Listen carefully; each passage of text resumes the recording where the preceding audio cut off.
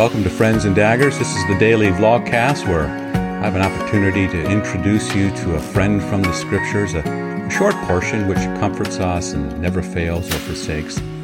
Also, an opportunity to give you a dagger to fight the devil, the world, and our own sinful flesh, but an opportunity as well to remind each other of all of the promises that we have in Jesus. The friend and dagger for today is 2 Corinthians chapter 5, verse 21.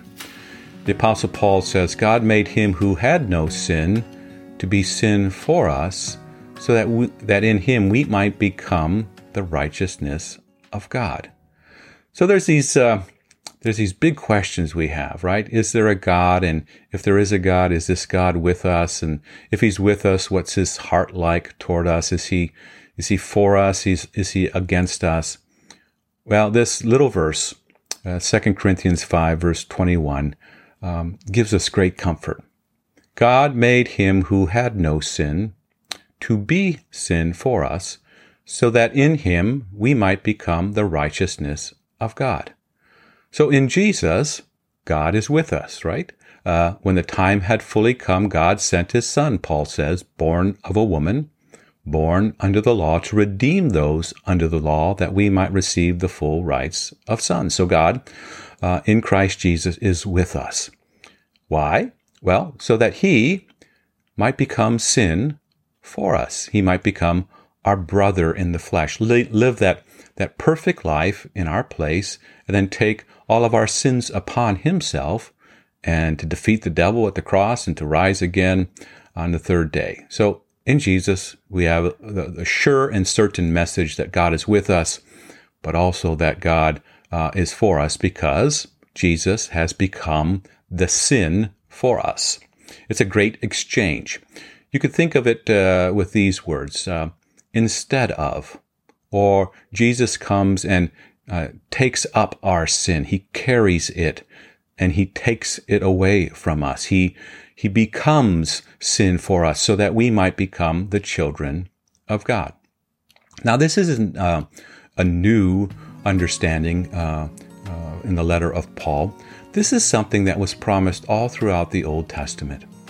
The prophet Isaiah in Isaiah chapter 61 speaks of the Messiah and points to him and says, the Spirit of the Sovereign Lord is on me because the Lord has anointed me to preach good news to the poor. He has sent me to bind up the brokenhearted, to proclaim freedom for the captives, release from darkness for the prisoners, to proclaim the year of the Lord's favor, the day of vengeance of our God. But then it says here, to comfort all who mourn, and to provide for those who grieve in Zion.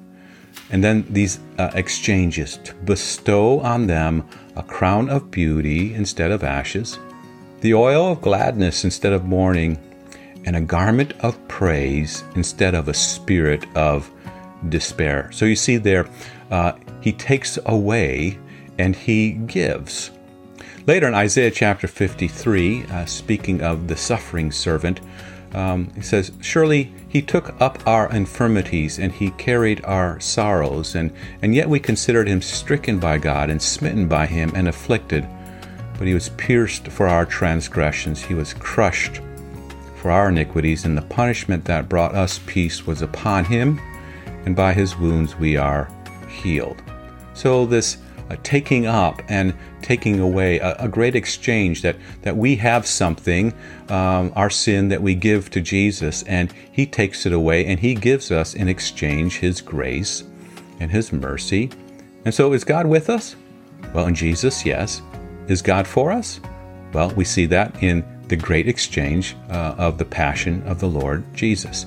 He became so that we might become. He became one of us. John chapter 1 says, the Word became flesh and made his dwelling among us.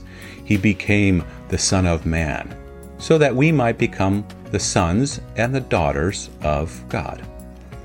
The daily verse, 2 Corinthians chapter 5, God made him who had no sin to be sin for us, so that in him we might become the righteousness of God.